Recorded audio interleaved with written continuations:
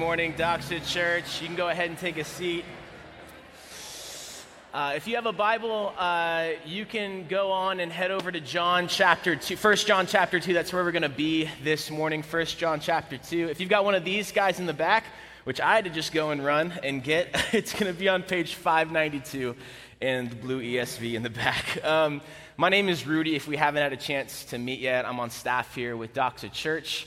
I get to work with our college students, and we actually have our team that we sent overseas to Southeast Asia coming back this next week. They've been in this country for 7 weeks. This will be the end of it. So I just ask you, Doxa, to pray for them as they're really wrapping up their time there and returning. The return from a trip like this can sometimes be one of the most difficult parts of it. So I would just ask that you pray for them, especially in that area. We're going to jump right into the text today. So 1 John chapter 2, verses 18 through 27. If the word doesn't do the work, then the work won't get done. So let's get in the text, see what we got. Chapter 2, verse 18 through 27. Children, this is the last hour.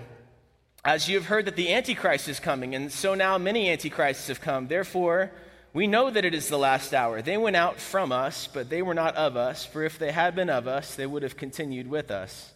But they went out, that it might become plain that they are not of us. But you have been anointed by the Holy One, and you have knowledge.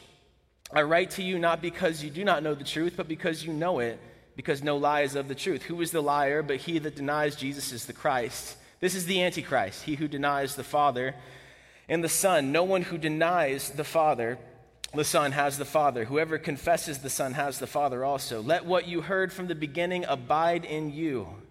If what you heard from the beginning abides in you, then you too will abide in the Son and in the Father. And this is the promise that he made to us, eternal life. I write these things to you about those who are trying to deceive you. But the anointing that you receive from him abides in you, and you have no need that anyone should teach you. But as his anointing teaches you about everything, and is true and is no lie, just as it has taught you, abide in him. That's pretty clear, right? I think we're good. We can just sum it up and pray and just go, right? Okay. We can just be honest, guys, when we come across a text that is like this and just say that feels a little bit different than what we've been reading so far in the book of 1 John. Feels like a little bit of a left turn from the letters of John, right? We've been talking about Grandpa John writing this letter to these house churches, reading a little more like a sermon than a letter, talking about their fellowship in Christ, walking in the light, confessing sin, seeing Jesus as advocate and sacrifice for their sin, loving one another, their identity that they have, loving the Father and not the world, as Nate preached last week. And then it feels like kind of out of nowhere, here's some of the terms that we get. The last hour, the Antichrist, the Antichrists, that these Antichrists came out of you. The anointing, cool. And then it ends with this lovely little bit about how you don't really need teachers, rendering this letter from John to these churches, and frankly, me up here this morning, seemingly unnecessary. Okay? So that's where we're at in 1 John this morning. While that may read a touch different to us and out of place for us, I would actually argue that this is what the readers of this letter across the different house churches that this letter would have cycled through, I would argue that this is actually what they've been waiting for. That as we have been working through 1 John, they would have been waiting for John to finally say this, to finally say something here. Think about it like this. How many of you have not seen Avengers Endgame? That's okay. Grateful for you. Glad that you're here. The statute of limitations on spoilers is passed, guys. It's been 3 years, so I feel no shame for what I'm about to do. So imagine for a moment that you're walking into Avengers Endgame, and it's the only Marvel movie that you've ever seen. Here's a couple of questions that might come up in just like the first 5 minutes. Who are these people? Why do they care so much about these tiny, colorful stones?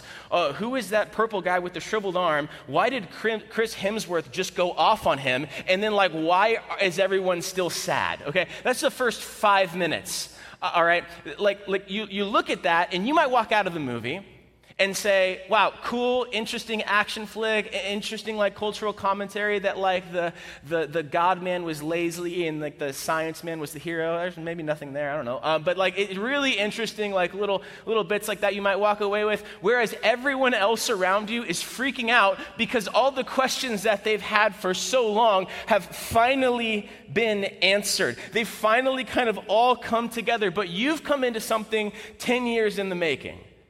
No background, no context. The movie answered the questions that were being asked, but it's impossible for you to catch that if you don't have the context. And Grandpa John has been writing to this point that we just read as a means of building up to this portion of the text. This passage unpacks why he's been writing this letter. Damage has been done to the church, Doxa. The people he's writing to are in intense pain, and John is coming right after it. The purpose of this passage, and really of this entire letter, is that John is writing to a people in pain so that they might know where their help comes from. Note takers, this is for you. If you want to sum it up in a sentence, John is writing to tell them that there is help in the pain of the last hour. There's help in the pain of the last hour. And to that end, we're going to kind of ask and answer 3 questions coming right from that idea, right? What is the last hour? What is this pain? And what is the help? I'm going to let you know on the front end, the first 2 questions of this are going to feel like a pre-sermon, and then we're going to kind of get into the sermon of the last question. So hang on with me, because there's a little bit of work that we have to do. So 1 John chapter 2, verse 18 says this, "Children, it is the last hour, and as you have heard that the Antichrist is coming, so now many Antichrists have come. Therefore we know that it is the last hour." All right, let's do some work. And as you read this, as we do some work, I want you to remember that the leading word here is still children, which keeps in the forefront of our mind as we read this text the tone that John has, that everything that he is about to say, he says because he loves those that he is writing to. This is for their good, their flourishing, their discipleship, and it is for ours as well. So children, it is the last hour. Interesting term. What does that mean? The last hour or the last age was used both generally and specifically. So generally, it was to demarcate the entirety of the span of time between the resurrection of Jesus Christ and the return of Jesus Christ. As they are in the last hour, so too are we. It's intended to demarcate this span of time between the resurrection and the return. But there was these specific moments, such as this one, where last hour hasn't come up yet, but John is using last hour to try to communicate something specific to the people that he's writing to. So specifically, there were moments where this term would be used because there was something that was going on that made it feel like it was the last hour. There was something happening in the cultural moment of this church that made it evident that they were in this last time. And as John is writing to the churches, there's something happening that is making it feel like it is the last hour, something that is indicative and reminding the men and women in this church that they really are in between this time of the resurrection and the return of Jesus. And the question is, what is it? Like, what's going on? Well, we got to do a little bit of work here. It's important to understand that John is speaking to people that he knew, so they have shared language. When he says last hour, they're hearing something very specific. But further, John would have actually learned what to expect in this time when he was a disciple of Jesus Christ himself. When he was following Rabbi Teacher Jesus. There's a number of places where Jesus talks about the last hour, but one of the clearest and most encapsulating is in Matthew 24, verses 9 through 14. So let's just break this down for a moment. Verse 9 should be up on the screen. Then they will deliver you up to tribulation in the last hour and put you to death. And you will be hated by all nations for my name's sake. And then many will fall away and betray one another and hate one another. And many false prophets will arise and lead many astray. And because lawlessness will be increased, the love of many will grow cold. But the one who endures to the end will be saved, and this gospel of the kingdom will be proclaimed throughout the whole world as a testimony to all nations, and then the end will come. All right, we can break down this teaching of Jesus into three simple marks of the last hour, and they're these. That there is persecution, tribulation, betrayal, and death that comes in this last hour. The entirety of this span of time, the church, those who profess to be a part of the family of Jesus Christ, will experience persecution, tribulation, betrayal, death. Point two, false teaching and teachers will lead men and women to fall away, to betray one another, and to hate one another. That's verses 11 and 12. And the third mark is this, that endurance and proclamation of the gospel will occur in the last hour. That's verses 13 and 14. So in this span of time, these three things will happen, which demarcate three groups of people among the church as it gathers.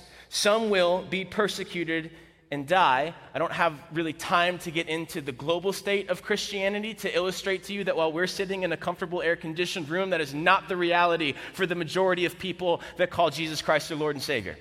Just putting it out there, it's difficult. I'm very emotional about this. It is really difficult sometimes to see people treat Christianity like a little spiritual bauble to put on the tree of their lives. And then I've got like friends that I've met in Istanbul who are from countries that I can't name because we're live streaming, where there are pastors there and they wear the mark of acid that their family members threw on them because they decided to follow Jesus, okay? So like there is a broad spread, this occurring in the global church. Some will be persecuted and die. Number two, some will deceive and be deceived. Maybe this occurs a little more in the West. And then point three, some will endure and proclaim. So three marks, three groups of people that we see kind of in the context of the last hour. And in John's context here, he's seen all three of them, but at this moment in the text, he seems to be particularly writing about the last hour in relation to the second mark and the second group of people. False teaching and teachers who will deceive, some will be deceived, and they will fall away and betray and hate one another. That's what we're walking into as you get the letter of 1 John. So to set the context, kind of 2 points, 2 ideas. One, false teachers have been deceiving people in the house churches that John is writing to. And two, as a result, to quote Jesus, the love of many has grown cold. The love of many towards God and the love of many towards one another has grown cold. John actually has a very specific word to describe these false teachers, if you see it in verse 18.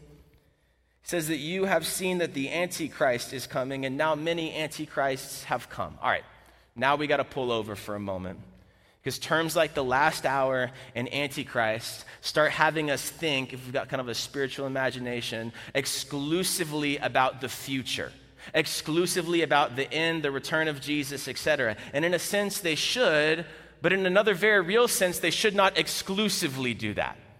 And that's actually what John is doing some of the work of here. Listen to what G.K. Beale says about this idea from his commentary on Revelation. One of the great tragedies in the church in our day is how Revelation has been so narrowly and incorrectly interpreted with an obsessive focus on the future end time, with the result that we have missed the fact that it contains many profound truths and encouragements concerning Christian life and discipleship today. So if you read the word Antichrist and you thought, maybe today we're going to find out who it is, like that's not what's happening, okay? That's not what's going on. I would argue that's not even the point of this text.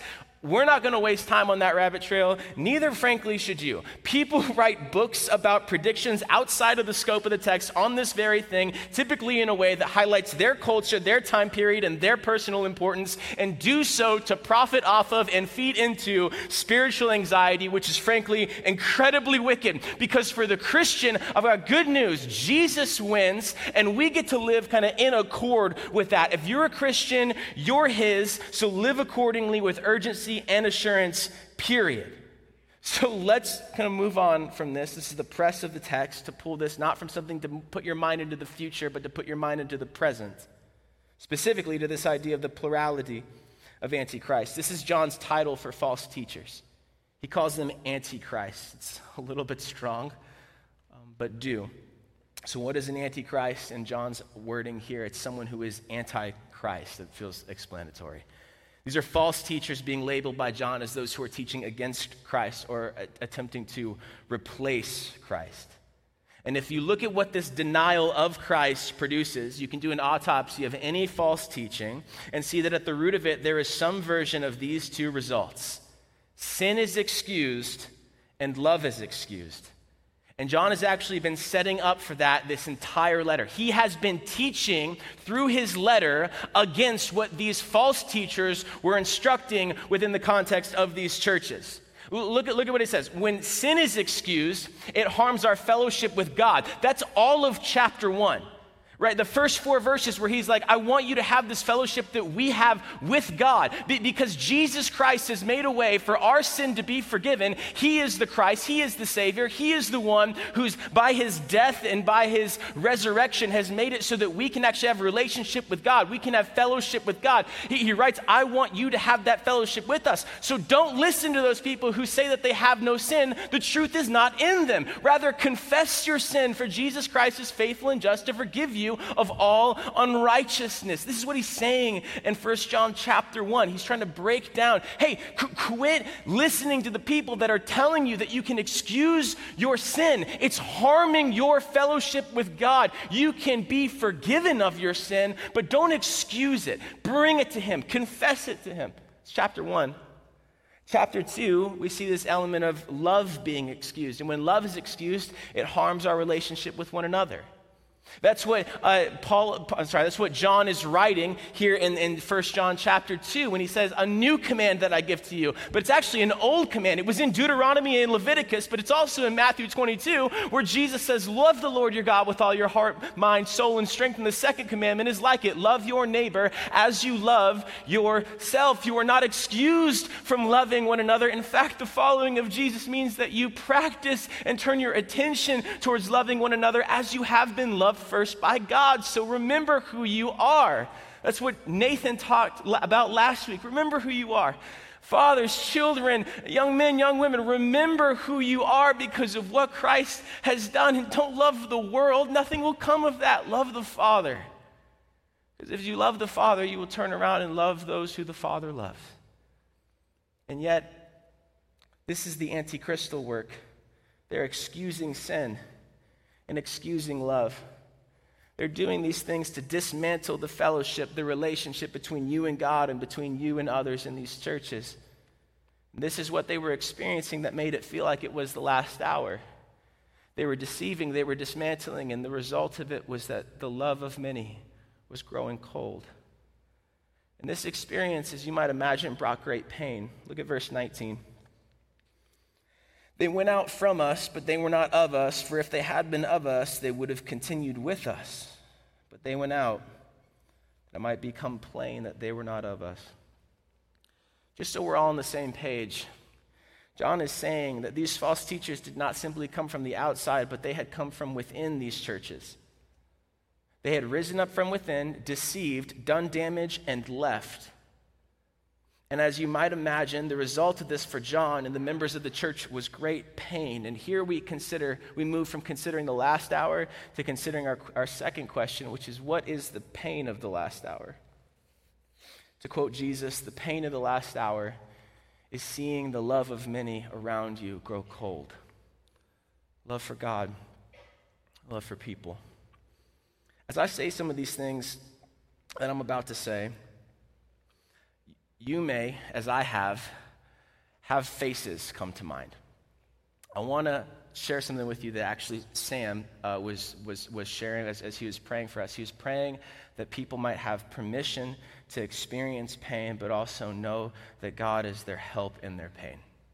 So as I say these things about this pain, I want you to give yourself permission to feel this pain with also the hope of knowing that God is your help in this pain. As you hear these things, perhaps have people come to mind. They see the pain of many grow, or the love of many grow cold. This pain is experienced both in an external reality and an internal question for John and for the readers in the churches. The external reality of this pain is experienced as people who were in the house churches, who were friends, fathers, leaders, teachers in the connection group, in the close friend group, turned from Jesus and then actually turned back to begin to try to deceive people away from Jesus. And this pain is deeply personal. It is deeply personal for John. Remember, John was literally a friend of Jesus. Right? We say that and we mean it because Jesus is a friend of sinners. John literally followed Jesus around for years. He was the beloved disciple, the author of the Gospel of John, 1 John, and Revelation, broadly known as the same person, John the Apostle. Yes, he saw Jesus as the Messiah. He saw him as the Messiah, saw him as his teacher, saw him as the one to follow, saw him as Lord, saw him as Savior. But he knew Jesus as a friend, and now he's hearing people lie about his friend Jesus. He's hearing people tell mistruths about his friend Jesus, deceive people about his friend Jesus. How would you respond? Like, how would you feel if you heard someone saying things that were blatantly untrue about your friend? You would feel some sort of pain, some sort of emotion. Look, I hope that when you read the Bible, that you read it in its historical context, and its narrative context, and its redemptive context. I hope that you read it through the lens of the gospel, but I hope that as often as possible, you read the Bible as often as you can in its emotional context. This is an incredibly emotional text. This is an incredibly painful thing for John to be writing. It's painful for John because he has seen people lie about his friend Jesus. Some people that he may himself even have led to Christ and discipled have turned and deceived. It's painful for John, but it's also painful for the people he is tenderly writing to as little children. It is painful. Imagine that you're hearing 1 John read, and the reader says, if someone says they have no sin, then the truth is not in them. And you immediately think of someone who just a few days ago or just a few weeks ago was looking at you and trying to convince you that your spirit is pure, but your flesh doesn't really matter, so you can do anything that you want in your body and you can excuse your sin. Imagine you're hearing the words, Jesus is the advocate and atoning sacrifice, but not so long ago, someone was trying to convince you that you didn't need Jesus to do either of those two things. Someone that you had trusted and known for a long time turned around and changed their mind and began to try to deceive you. Imagine hearing whoever loves his brother is in the light and whoever hates his brother is in the darkness, but someone had told you that loving one another isn't necessary and that you're excused from that command to love. And eventually that person looks at you and puts you in a position of having to choose, and they look at you and they say, you either need to abandon what you know about Jesus and follow me, or stay back and be wrong. Pain. In these churches, some people stayed and others chose to go, and what was left was this intense reality of pain. So please understand that John is not writing to a group of academics pontificating in their theological playground. He is writing to people who know the taste of their own tears because they have seen friends walk away from Jesus. He's writing with such gentleness and clarity. He says little children over and over and over again because he is a wounded healer. He too has experienced pain, but he also knows where his help comes from, so he's meeting people precisely where they are. So there is the external pain, the external reality of this pain. As they look and they see people whose love has grown cold, who are deceiving, but there is also another piece. There's the internal question that John is writing to address. The question on the minds of the readers that John has been building to and addressing. They have seen people go from disciple to deceiver, so how can they know that they won't follow the same path? This is the internal, insipid question that's going on in this text as John is writing to them. They're seeing people leave, and they're saying, what if that happens to us? I remember having to engage with this several years ago, and really often since. A part of my God story is that the guy that brought me to church and shared the gospel with me and shared a Bible with me and that we read the Bible together eventually left the church and started espousing things about Jesus that were untrue, hyper-judgmental, supremacist, and demeaning. A good friend of mine in Florida once asked me how that made me feel. He asked it gently, he asked it tenderly, he did not ask it uncouthly. The only word that I could use to describe that feeling at the time was disillusioning. I was so disillusioned. How could this guy that had taught me so much about Jesus walk away, and would I do the same thing? I think that question is some of why John is so cyclical and repetitive in relation to who God is and the assurance that Christians have in Jesus Christ throughout this letter. Because while the pain of the internal question here is, what if that happens to me? And that can be disillusioning, and it is unequivocally not the question that John is asking these men and these women in these churches. He is not calling their salvation into question. And because he knows that is a question that they are asking themselves, he refuses to ask it of them, and rather is building their assurance in who Christ is, what he has done, and how we live in response. Again, you have to watch the prequels to know what's going on here. John has been addressing this. In chapter 1, verse 3, that which we have seen and heard we proclaim to you, so you might too have fellowship with God among us. Chapter 1, verse 7, we have fellowship with one another. Chapter 2, verse 3, we have come to know him. Chapter 2, verse 10, for you who walks in the light, there's no cause for stumbling. Chapter 2, verses 12 through 14, this is your identity. Your sin is forgiven. You know him who's from the beginning. You've overcome the evil one. You know the Father. You're strong. The word of God abides in you. Chapter 2, verse 17, the world's passing away along with its desires, but those who follow the will of the Father will live forever. They abide forever. John has been building onto this, and he adds to it here in verse 20 when he says these two words, but you. John turns the tide of this text, not for us to question whether or not we are the next deceivers, the next who will leave, but to remind us of what is true of us because of who Christ is. John is turning the tide in the middle of the pain that is being experienced so that the readers and so that we might know where our help comes from in the pain of the last hour. And our pain may not be precisely the same, but I want to draw out a few things. First, if you've not experienced the pain of seeing someone near you grow cold or seeing them be deceived away from Jesus by false teaching or culture, etc., it's very possible that at some point you will. So what will you do when that happens? How do you move towards them, as Jude 1:22 says, with mercy? What is your help in choosing to enter into that pain? Well, John gives us some help here. Second, I'm just going to ask it. What do you do if your love starts to wane or grow cold? What if you start to be exposed to, informed by false teaching?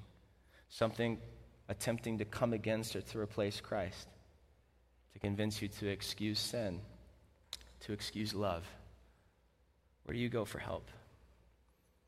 This is why we have our third question. What is our help in the pain of this last hour? Verse 20. But you have been anointed by the Holy One, and you have all knowledge. All right, again, another one of those sentences that is like, what the heck does that mean? You've been anointed by the Holy One, and you have all knowledge. Well, first, who is the Holy One? To move past this quickly, Jesus in the Gospel of John and in Revelation is referred to as the Holy One by John. So this means that you've been anointed by Christ. Now this is amazing because the word Christ actually literally means anointed one. So what's being said is that you've been anointed by the anointed one. Take it a step further. The Antichrist, the anti-anointed ones are trying to deceive you, but you have been anointed by the anointed one. That sounds great. Again, what does that mean? Well, in the Old Testament, if you were a king, a priest, or a prophet, you were anointed with oil. An anointing is a mark that was intended to set you apart for a particular purpose. In the New Testament, we see Jesus described in Luke chapter 4 as the Holy Spirit came upon him and it has anointed him. In Acts chapter 38, being anointed with the Holy Spirit and with power. So the anointed one, Jesus, anoints us. He marks us with the Holy Spirit. He gives us what he had, which is the Holy Spirit. We are marked by the Holy Spirit. A few weeks ago, we talked about the Holy Spirit. We summarized what the Spirit of God does in John 16, verse 7, that he will glorify me. He glorifies Jesus. He turns the attention and the spotlight of all things to Jesus. And that is crucial in the context of 1 John for them and frankly every single one of us as well, because there has always at every point in the history of the church been groups of people attempting to deceive Christians into excusing sin and excusing love. There have always been influences in the church and in the culture in every age by which harm is intended for our relationship with God and our relationship with others. To be honest with you, there have been many moments where Christians were absolutely deceived by these influences. There have also been moments when they were not. So how did Christians in the past resist? How did the hearers of 1 John resist? How do we resist? What is our help in the pain of the last hour? Our help is that Christ, the Holy One, marks us as his own by the Holy Spirit. We are anointed by Christ, marked by the Spirit. By the Spirit, Christ is our help in the pain of the last hour. Again, that sounds nice. We've brought it down. But if that's all that was to be said, it would seem, forgive me for this, unhelpful. So John unpacks it for his readers here, that in relation to their pain, there are three things that John indicates in the text that the Spirit of God uses to strengthen us so that we might know that we are Christ's as we follow after him. Three things. Well, number one, the Spirit of God strengthens truth to expose lies. Look at verse 21. I write to you, not because you do not know the truth, but because you know it, and because no lie is of the truth. Who is the liar but he that denies Jesus is the Christ? What is the Antichrist but he who denies the Father and the Son? No one who denies the Son has the Father. Whoever confesses the Son has the Father also. Remember, John is a disciple of Jesus. So as John is talking about the truth here, he is referencing it in a way that Jesus would have. He's referencing back to John chapter 16, verse 13, that the Spirit of God will lead you into all truth. Of John chapter 17, verse 17, where Jesus prays for the disciples and says in this verse, sanctify, progressively make them more like Jesus, progressively make them more like you. Sanctify them, the disciples, the believers, in your truth. Your word is truth. The Spirit of God strengthens the truth of the Word of God within the followers of Jesus so that lies that we believe or might believe may be exposed. Now, this is not an invitation for you to wave your Bible around like Thor's hammer and try to crush other people around you. It is for you to look at you. James chapter 1 says the Scripture's like a mirror, that we are to look in it and actually see ourselves, that we would be exposed for our sake, us first, that the truth of God's Word would be illuminated by the Spirit of God to expose any lies that we might be believing. This happens as we read the Bible. It's the doctrine of illumination. We read Scripture, and the Spirit of God illuminates and exposes the lies that we are believing and helps us to grasp onto the truth of the Word of God so that we might be assured and sanctified, change, and grow and become more like Christ through it and as we obey. A quick example of this, there's many more, but a quick example of this. About a year ago, in our transition from Pennsylvania to Iowa, I was reading through the Psalms, and I had a moment where this happened to me in a very dismantling way. I was reading Psalm 40, verse 4, "Blessed is the man who makes the Lord his trust, who does not turn to the proud, to those who go astray after a lie." And it was like my eyes were glued to the page in a way that I still struggle to describe, and I was convicted so kindly by the Spirit of God that I had not been making the Lord my trust in that time and in that season. I'd been trusting in my ability. I'd put so much trust in what I was able to do that in those brief weeks of not knowing exactly what my role was going to be, exactly what my job was going to be, exactly what was going to happen next, that I had grown frustrated and angry. My pride was so wrapped up in what I was doing. My trust was wrapped up in me. I was going astray after a lie. I was so frustrated, I was so angry, I was so short with everyone that was around me. And it was with immense strength and gentleness that the Spirit of God exposed that lie through the Word of God. It was truth exposing a lie. Doxa, I hope you read your Bible. I hope you regularly have time intaking what Jesus said was God's truth, the Word. It need not be a fancy practice, simple, short. If you miss one day, don't miss two. But what could God do in your life as the Spirit and the Scripture work in concert to form you, to shape you, to expose lies, to strengthen truth, to strengthen assurance, and to form you to be more like who Christ would be if he was you for the sake of those who are around you? What if there are lies you're believing that the Spirit of God wants to expose through the Word of God and replace with truth so that the truth in the words of Jesus in John chapter 6 might make you free? The Spirit of God strengthens truth to expose lies. Number 2, the Spirit of God strengthens intimacy to build resiliency. Verse 24, "Let what you heard from the beginning abide in you." If what you heard from the beginning abides in you, then you too will abide in the Son and the Father. This is the promise that he made to us, eternal life.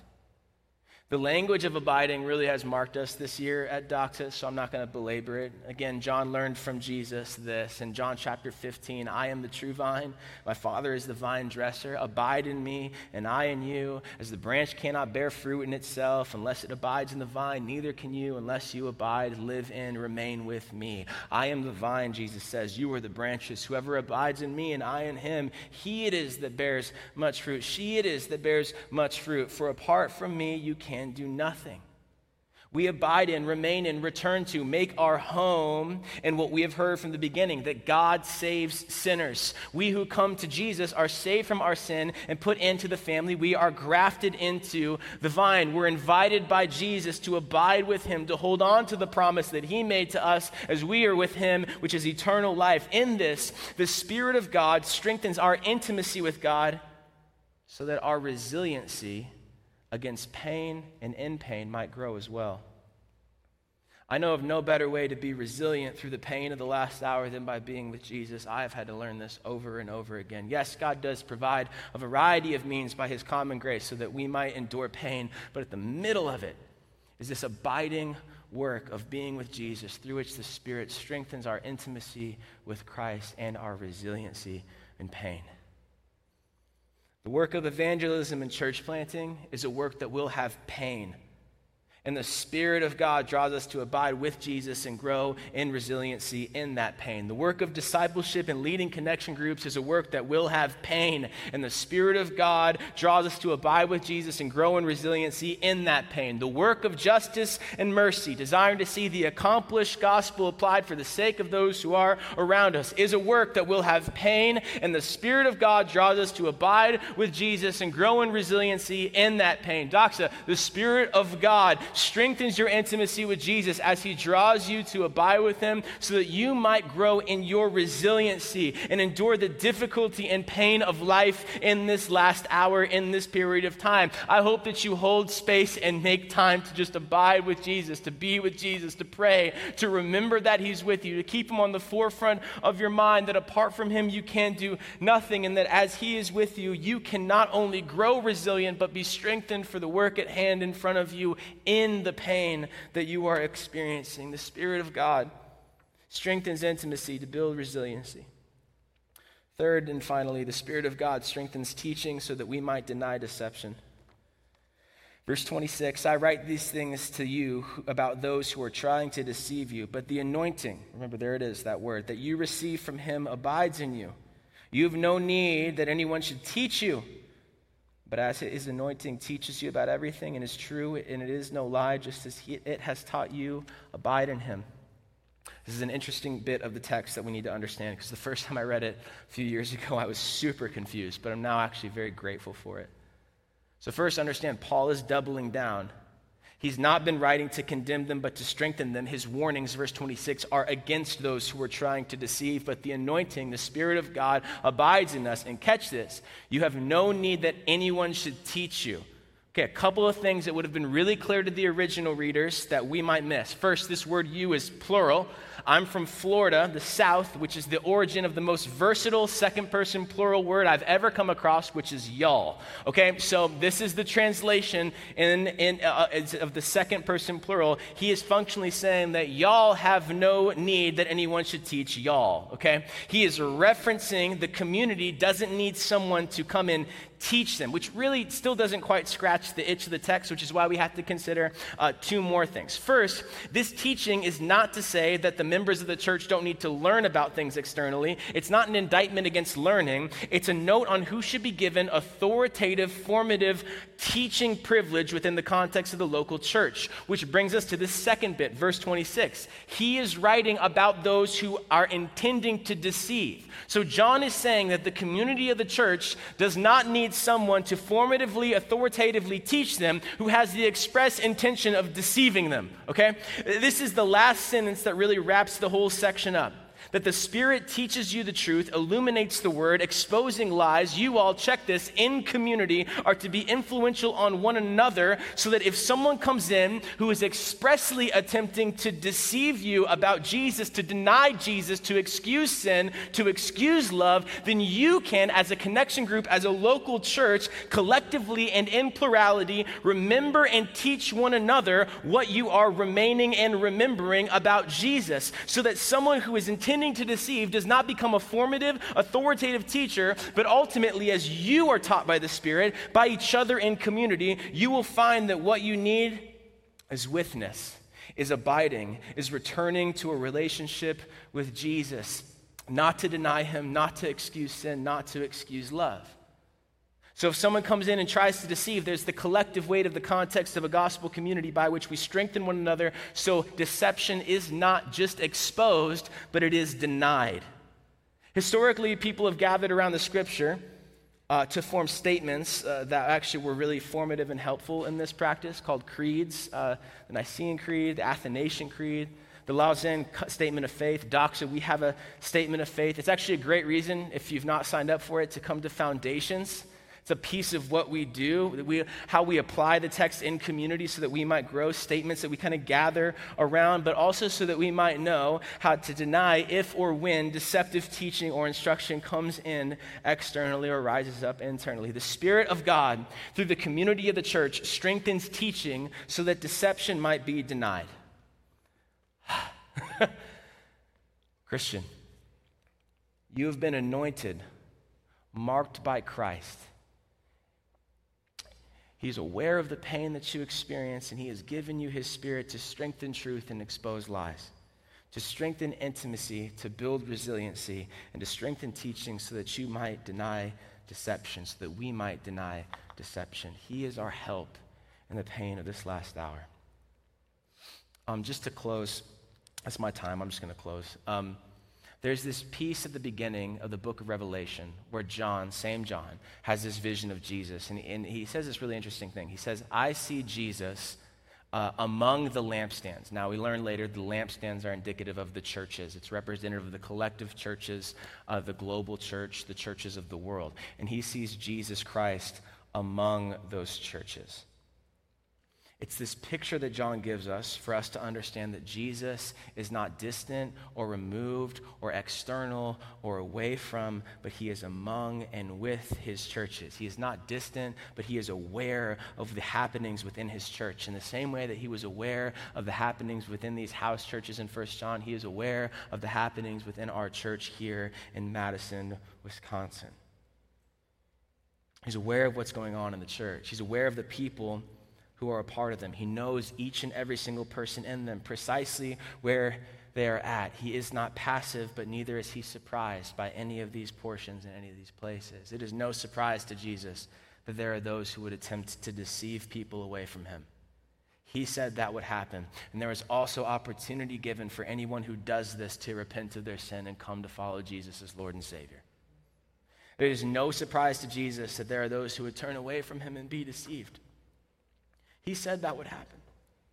There is also an invitation to any who find themselves exposed to or influenced by such deception to come home to Jesus, to deny their denial and return to Christ. There is also no surprise to Jesus that Christians experience pain, because our Christ experienced pain. He is familiar with pain. He knew pain when he got on the cross, when the crown of thorns was put in his head and nails were put through his hands and feet, and he suffocated on his own blood. He knew pain in those moments. He knew the pain of betrayal and denial. He knew the pain of the just punishment of the wrath of God for our sins. He knew pain. He knows that pain, and he knows what we need in our moments of pain, and he is our help.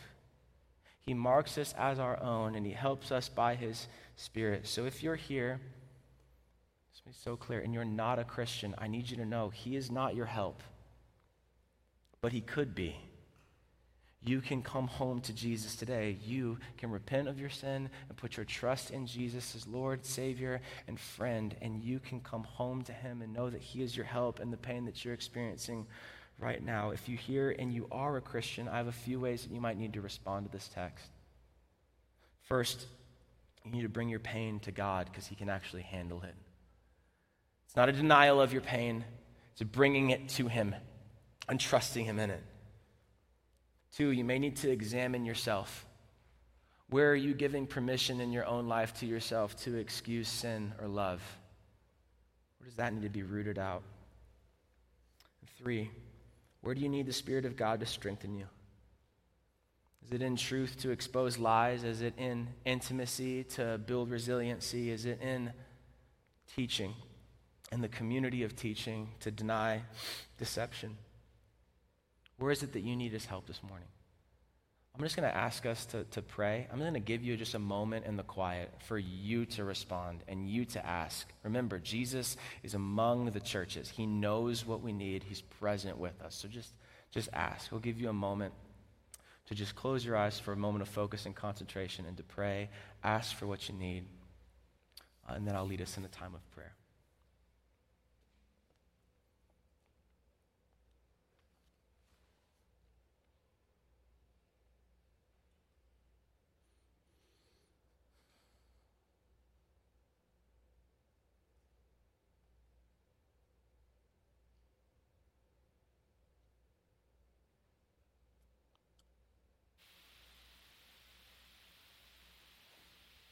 Jesus, you taught us, your word teaches us to be still and know God, know that he's here, know that he is. So God, we know that you're here. We confess that we need help.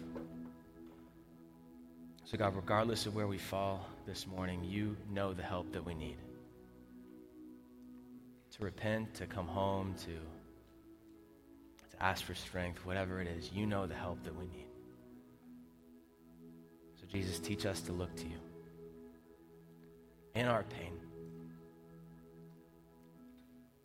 and to know, help us to believe and to know that you are our help. It's in your name.